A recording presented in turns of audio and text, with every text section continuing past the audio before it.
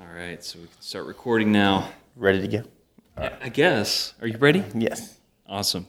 Well, hey guys, this is Chris Hill.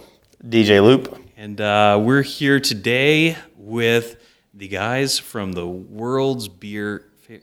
What? I thought you were in the radio business.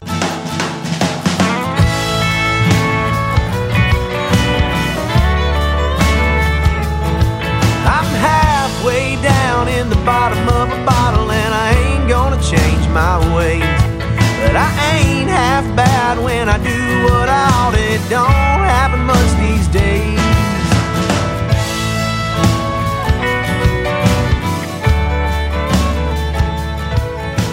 I guess it is the Humble Beer Podcast. Yeah. Humble is what Right. we try. The You gotta World's say Fair, humble. The World's Fair Beer. We're here with the World's Fair Beer guys.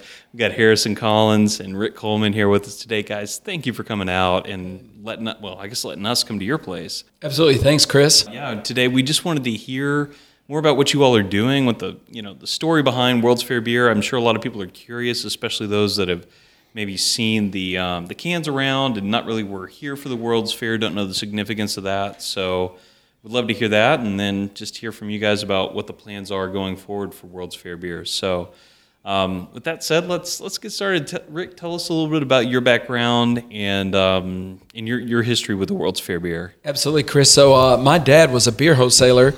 He began distributing a beer called Gunther's in 1949, and I was born in 1950. And so the only thing we knew growing up that was my dad was a beer wholesaler. We worked around the warehouse. We actually unloaded the railroad cars case by case, going down this conveyor type belt that was not powered. We did it manually. And that's kind of how we got into the beer game. I went to UT, graduated, went away to the Air Force, came back and began working for my dad. And at that time, my dad had a beer called Falstaff. Falstaff was the beer that sponsored the Game of the Week with Pee Wee Reese and Dizzy Dean. But the beer in the early 70s began to go down in sales. And we realized toward the end of that decade that my dad needed to sell his business. His partner, Joe Murphy, was in agreement.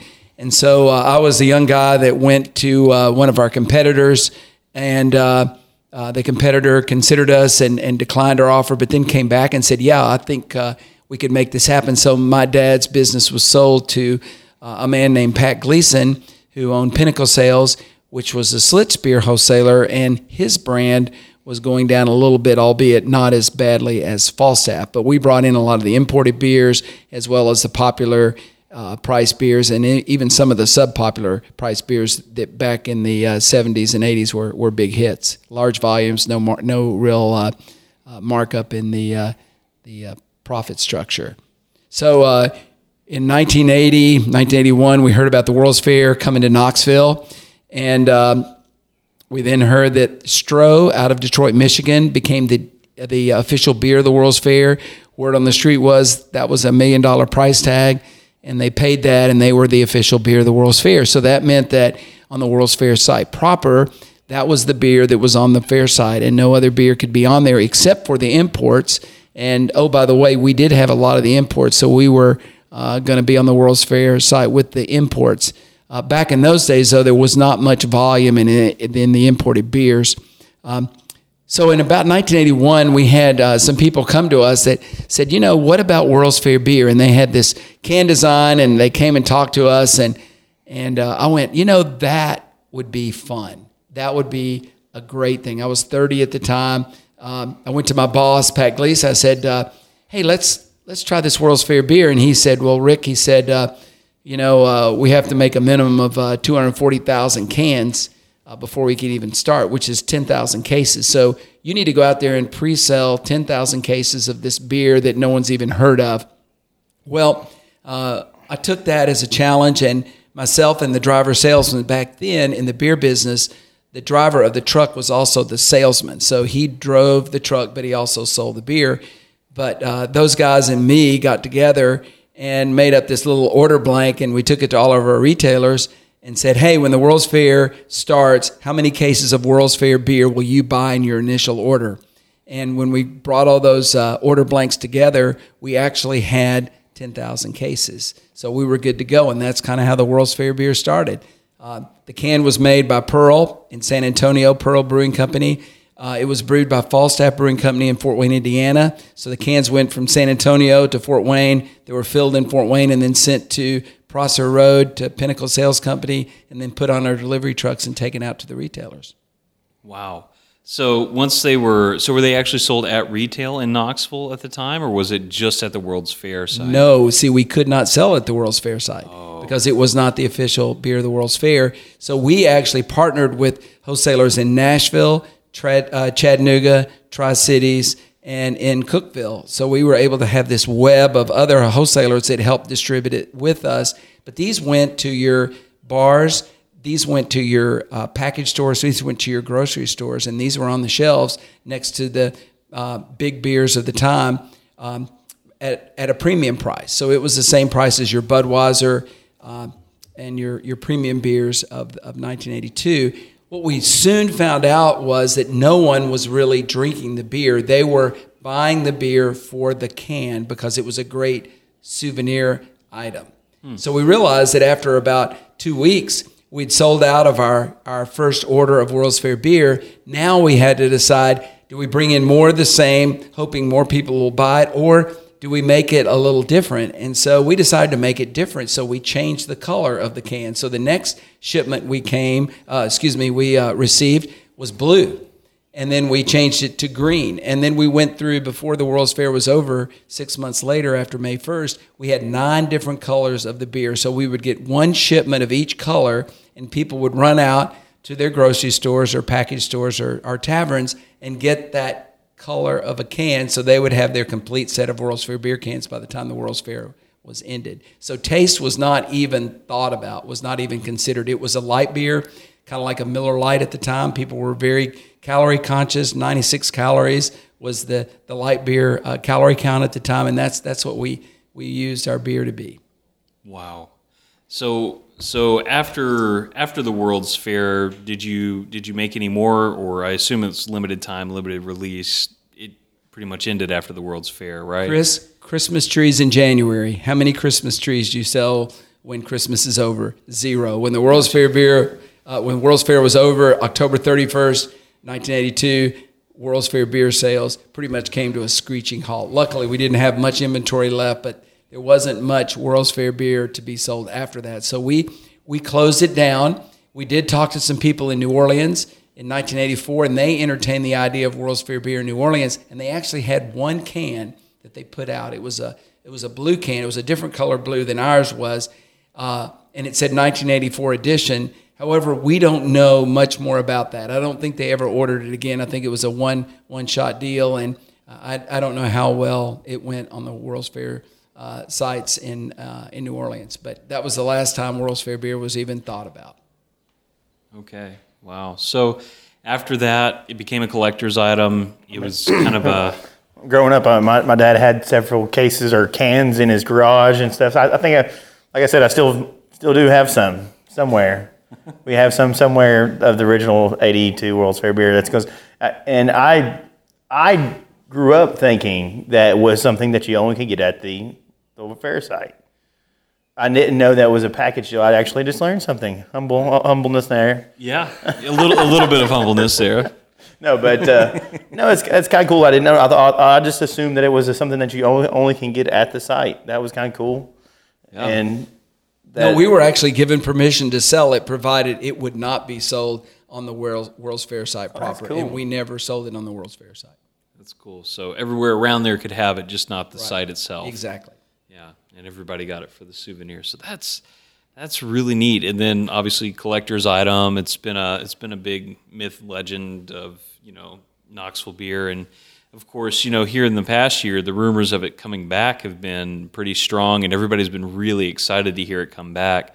It's funny. I had some people. We had some people on Instagram asking us even like, is this real? Are these is this legit, or is this just someone trying to take the name and reuse it again? And so it's cool that we have the guy originally behind World's Fair bringing it back, as well as Harrison helping bring it back as well. So Harrison, what's your background with Rick? How did you get involved in all this, and how did all this start for you? Wild story. As Rick tends to meet anyone since he's the unofficial mayor of Knoxville, we got to know each other while I was in college, and given what he does with his job, he basically, I think God has allowed him to multiply the hours in his day because he invested so many people around Knoxville, and I just happened to be one of those guys. And I had moved away and got married I'd moved away to North Carolina, got married, and my wife and I moved back to Knoxville. And I was sort of on the job hunt, and Rick was helping me out with that. And then Rick called me into his office one day, and he sort of had this different tone in his voice. And he wouldn't tell me what it was over the phone, but he said, "I need you to come to my office." And I thought, oh man, I'm in trouble, or there's something has gone terribly wrong. And then he gets all excited when I show up, and he tells me he's been kicking around the idea of bringing World's Fair beer back for a good portion of his life. He's not getting any younger, and he's ready to bring it back, and he's wondering if I would take part in that. And so, I had told my wife that if Rick had ever approached me about anything, no matter what it was, if there was an opportunity that Rick had or if he needed help with anything, I would drop what I was doing, no matter what the situation was, and just jump all in. And so this was one of those moments where Rick gave me a call. He said, you want to be a part of this? And then it's been no looking back and pedal to the metal ever since then. So, yeah, a wild ride with Rick. That's what we've been calling it. Yeah, I can imagine. So you jump onto this wild ride, you get moving in it. What became the focus for bringing it back? I mean, what's so significant about right now, and why does it matter that it's coming back, say, this year versus any other? Right. So this year is the 35th anniversary of the fair. But not only that, so that's an incredible anniversary and of an event that really put Knoxville on the map. I missed that by 10 years. I was but a twinkle in my parents' eyes and not even thought of at the time when the World's Fair was here. But, this incredible event that sort of shaped the direction of Knoxville's future as far as being no longer just an exit off of the interstate while you're going to Nashville or Asheville, but a place where you really want to come and visit and build a home and family. And anyways, not only was it that, but it's this like changing of the tides in the beer scene in Knoxville as well. So I think, we couldn't have predicted this, but we're poised just at the right time when the craft beer scene is reaching an all-time high in Knoxville. And, here we are 35 years later. What was this light beer and this sort of whimsical, iconic piece of Knoxville history is now coming back, but this time redone as a craft beer. It's just, I feel like timing couldn't be better. And so it makes it all special. And, having grown up in Knoxville, Rick and I, as well as you guys, can both attest, there's just no place like it where you always want to support the home team. And, I sort of joke about it when other people have asked me too. Knoxville has this undying belief that every year the Vols are going to win the national championship. No matter how good or bad we may be, we are going to win it, baby. And so that's sort of how people have been feeling about World's Fair beer as well. It's this amazing piece of Knoxville history that people love and adore. Just like you were saying, DJ, you grew up, it was in your garage or in your parents' house. I mean, when we were serving it at Brewibition, every single person that came up to our booth, if they were younger, they said, "My dad has a case of this in his house." Or if they were older, they said, "I have every version of this in my house." And it's just this fun thing to be bringing back. And so we're honored that we get to be doing it. And one of the coolest things is you got the godfather of craft beer in Knoxville, Marty Vellis, on board. I think, and that in turn gives the beer its credibility, I think. Right. Oh, yeah. Well, definitely Marty, but definitely also the fact that... but it gives it its craft credibility. True. I mean, it has the credibility of it, the original people behind it, and the original people who brought it back. But it has the craft beer, I think, stamp now that you have somebody like a Marty Vellis. Yeah. You essentially have the community stamp of approval in addition to the history and everything else behind it. So it's a perfect storm. Yeah, that was a good marriage for us. I can't tell you how many things, and that's sort of been my role, is to figure out how to make this possible. Because and Rick can tell you too, but in 1982 there were just no rules about government regulations and all these things that you had to get approved before you could start producing beer or throw something on a can. Now there's all this this cumbersome work that you got to jump through to get it done. And so as we were going through this process, I called Marty. It just happened to be on his birthday. And so he didn't pick up, and he told me later that was probably just a result of him celebrating. But he called me back about a month later and told me that he was really interested. And this was sort of as we thought, man, this is really, that we could really do this, but we just need to find the right person to brew it. And we didn't really know, but when Marty called us, that for us, that was a sign of, okay, we're going ahead. This is the perfect marriage for us. And from then on, I mean, he's been so incredible to work with. And his whole team over there at Fanatic, being set up side by side with them at festivals and serving. We're so proud to say our beer is brewed at Fanatic Brewing Company. And so, they've been incredible to us and certainly have given us a stamp of approval because people were excited that it was coming back, no doubt about it. But I think there was always this lingering question of, but is it going to be a good beer? And when we worked with Cherokee on distributing it, that was their question too. They said, no doubt people are going to be interested and excited about this, but it's got to taste good for people to care. And as soon as they tried a sample of it and got a taste of, the recipe that Chase on our team had developed that Marty had then perfected, they said, okay, absolutely, we're on board and excited to distribute. That's great. So you mentioned distribution. Obviously, Marty is helping with a batch for you guys, at least one. I probably more than that, but helping brew for the kegs and all that. What are you guys doing outside of that? I mean, the cans were obviously the most important thing. How are the cans coming back? So I'll hit on this some, and Rick, feel free to jump in. But we wanted to come back first on draft as a statement, as if to say, this time it's meant to be drank and not just to collect dust.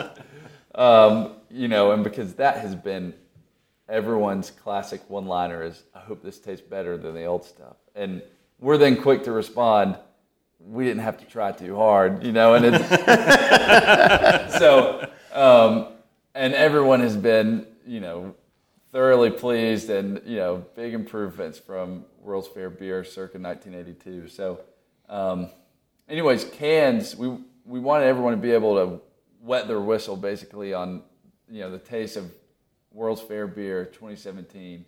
And now our cans will be arriving in late June.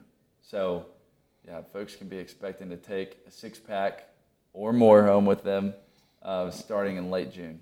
One to drink and one to collect this time around. Yeah. Yes.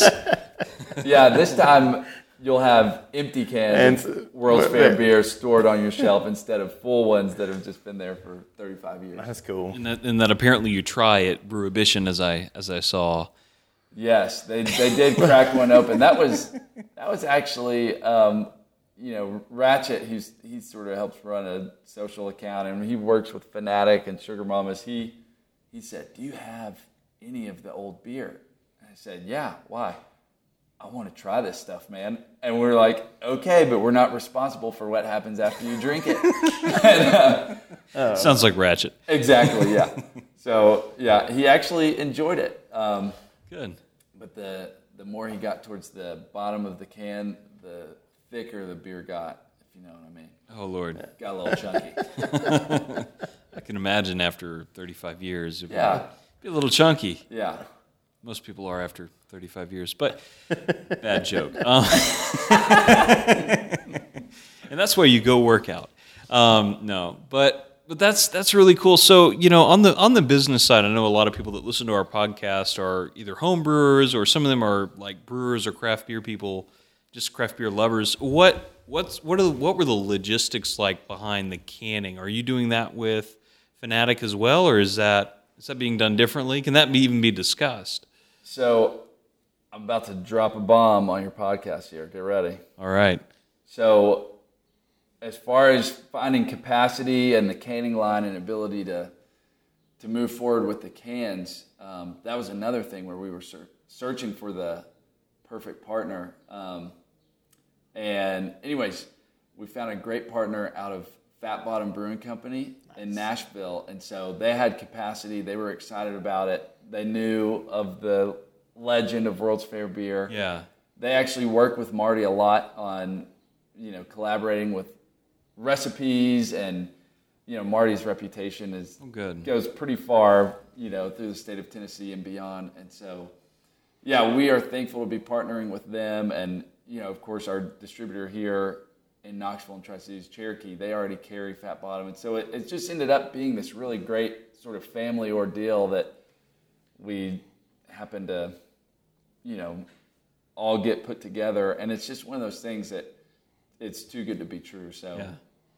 Anyways, yeah, we're thankful that that's all worked out, and yeah, that's the news on the cans. That's exciting. That's where it's going down.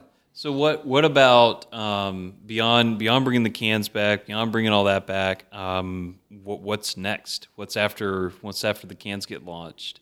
We need to get rid of the cans, so we need yes. everyone to drink it. I don't think you're going to have trouble there. Yeah. So in keeping with the fair, we wanted to run it as it was in 1982, from May 1st to October 31st. So run it for 6 months.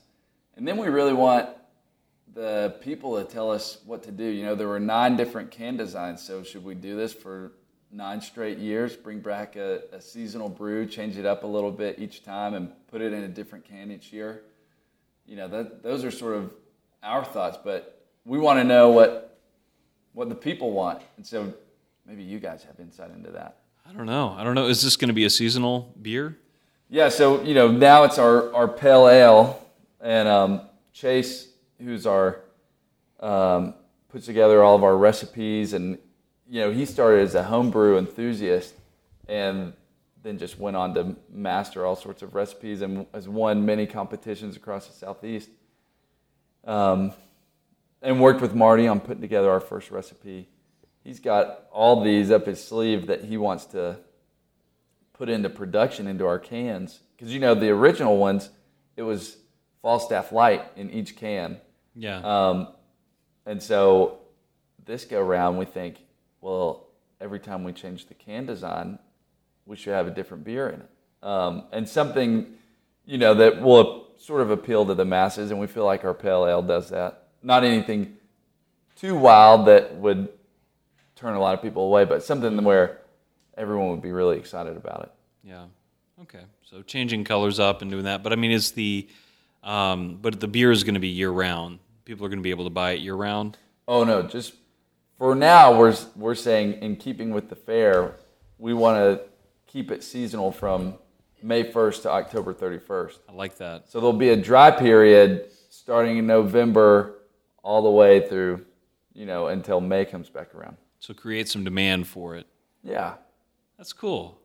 What, I think at one time, and you can correct me if I'm wrong on this, but I think at one time you also mentioned there's like a social aspect to this as well, beyond just bringing back the beer. Right. Is that still part of the plan? We can edit this out later if for some reason I'm like completely off on this. No, you're absolutely right. So, and it's even mentioned on our website, but, Rick, as well as his son, who's also named Rick, myself and Chase, we all feel like Knoxville has given us so much.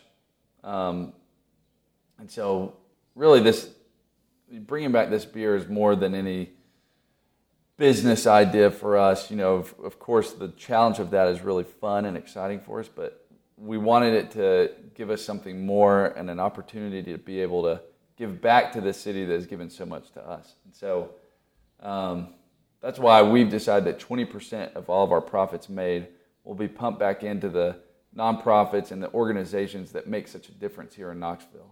Wow. So it's not much, especially considering all that this city has given us. But we feel like if that's the least we can do, then, we feel honored that, that's something that can come as a result of World's Fair beer. This thing that had this whimsical piece of Knoxville history now coming back, and, it would be a missed opportunity if all it did was line the pockets of people who developed it, So that's why we wanted to be able to give it back to Knoxville. Yeah. And that's what I say. That's what was one of my questions going to be. How do you differentiate this from just a gimmick to an actual product and beer and social, I guess, almost social experiment to see how people react to it and stuff? So it is different, and I'll tell you why. And I learned this when I was growing up. My dad, he knew a lot of the people that drank his beer, and people didn't necessarily say they were drinking such and such a brand. They would say, I'm drinking FB's beer. My dad's initials were FB. That's what he went by. And it was really cool. And so with our can, we're actually dedicating this can to Pat Gleason, my old boss. And he recently died of ALS. And it was really cool. Right before he died, I went to see him. And his daughters were there and his wife. And I told him that we were thinking about doing this World's Fair beer and that we were going to dedicate it to him. And he couldn't speak very well, but you could tell that he was really excited about that. So to me, what I think makes this beer different is it is a true Knoxville brew that was brewed during the World's Fair in Knoxville for Knoxville, and also that it's dedicated to a Knoxvillian who, during his prime of life, gave a lot back to the city. So I feel like that what we offer is more of a personalized hometown kind of product where people can identify as a Knoxvillian, as a person that's moved to Knoxville, but they can say, yeah, this is kind of a Knoxville thing. This is a home team thing, and I want to be connected with it. And so I think that's what makes this product a little different. And then the fact that we would love to give money back to the nonprofits of our community, or some of the nonprofits, makes it a little different. Yeah, that's so cool. That's great. Hey, Chris, let me tell y'all one other thing too about the draft. So it's in 1983, our distributorship was honored to become the Coors wholesaler when Coors opened up the rest of the East Coast. Yeah. And it was interesting because what Coors did was, when they came in, is they only offered draft beer. What their objective is to get as many draft accounts as they could, and they kept those draft accounts because it would be 3 to 6 months before the actual cans were brought into the market. So as we were discussing this, and obviously because you have to buy so many cans, we knew that wasn't going to be an option right off the bat. But really introducing the draft first, like Harrison said, it gets people to taste the brew, to taste what we are trying to make, and then when the can comes out, it's not a surprise. It is to some people that have never tried it before, but to a lot of people that follow craft beers, they go, oh, I've had this in my famous or my favorite tavern. I'm going to try this in the can to see what it's like. So I think it's a really good marketing approach, and it's not mine. It came from Coors back in the 80s. I mean, I have several friends that work at different local package establishments, Beer Market, Trailhead, and Casual Pint. And I had a friend even tell me that he hasn't received the last beer he received as this many phone calls for was Cold Mountain. And I don't know if you know what Cold Mountain is, but Cold Mountain is one of the most sought after beers in the Southeast during this time period, or during the I guess November time period. Everybody wants to get their hands on the Cold Mountain, the bombers, the bottles, but he says he hasn't heard any kind of this many phone calls and demand wanting those cans wanting that package since Cold Mountain. So you guys are starting off on the right foot, I think. Absolutely. Well, so it's on draft now. Where can people go and get it? Well, because I'm getting thirsty. Getting some cotton mouth in here. Well, You can find that on our website. It's sort of always changing. Our first weekend that we opened, we started with 15 accounts because we knew we were going to sell out quickly, and so we wanted to be able to restock because it's sort of this honeymoon period. World's Fair beer is back, and we knew demand was going to be higher, and then at some point it'll plane off. But I know that at Bearden Beer Market, we heard from them that supposedly they sold out. They flowed their keg in 2 hours or something like that. So, wow. So our list is, we try to update it as much as we can, but it sells out quickly. And so as I say this, just know that it may be different by the time that someone goes there to get it. But you can find an updated list on our website, worldsfairbeer.com. Okay. It's just under the tab, Find Our Beer. Try to make it pretty straightforward for you. That's great. That's great. We'll post a link directly to that on our website as well. That way it makes it easy for people to find. Right, but you can find it in pretty much all your high volume accounts. So Aubrey's, Backdoor Tavern, Barley's, both in Knoxville and Maryville, Bearden Hill Fieldhouse, Cafe 4, Central Flats and Taps, Clancy's, Cool Beans, Drake's, Fieldhouse Social, Half Barrel, Harpoon Harry's in Pigeon Forge, Holy Taco in Johnson City, Hops and Hollers, Maple Hall, Model City Top House, Scruffy City Hall, Sugar Mama, Sunspot, Set Trees, Sweet Peas. That was a good little marriage for us because they love the World's Fair. Oh, they're huge on the World's Fair. Yeah, Atlantic Ale House, Casual Pints. We're in pretty much all the Casual Pints. And I just heard from Cherokee today that we're going into Tupelo Honey as well. Excellent.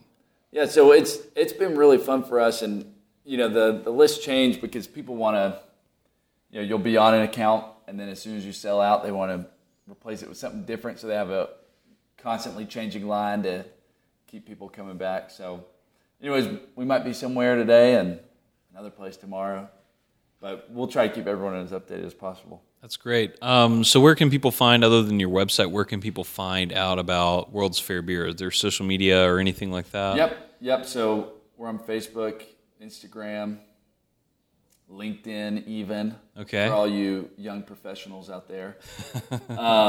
But yeah, social media is a great way to keep up with us, just at World's Fair Beer. And that's where you can keep up to date with all the happenings, what's going on, what's the buzz, pun intended, of World's Fair Beer. Awesome. You had to have gotten that on this before. Actually, no, we've never gotten that. And we've never had my friend Jerry on, so we haven't had many puns on here. No. Well, you guys should use that from now on. There we go. Courtesy of World's Fair Beer. The buzz about humble beer. Brought to you by World's Fair Beer. Yes.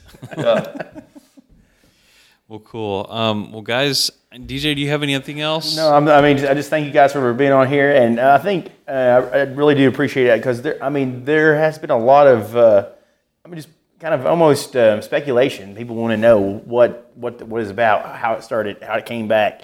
I think you guys cleared up basically all the internet chatter and the speculations, and I think the story behind it is better than I expected almost. Yeah, it's really cool, and we're excited to have you guys back. So Rick, Colin Harrison, thank you. See that I start on a bad note, I end on a bad note. That's how okay. It's how we keep humble here. Exactly. Yeah. There you go. Oh yeah, but guys, thank you all for being on the podcast. Thanks for having us. This was a blast. Absolutely, and with that, remember to stay humble and try new beer, especially World's Fair Beer. All right, thank you guys. 'Cause I'm halfway down in the bottom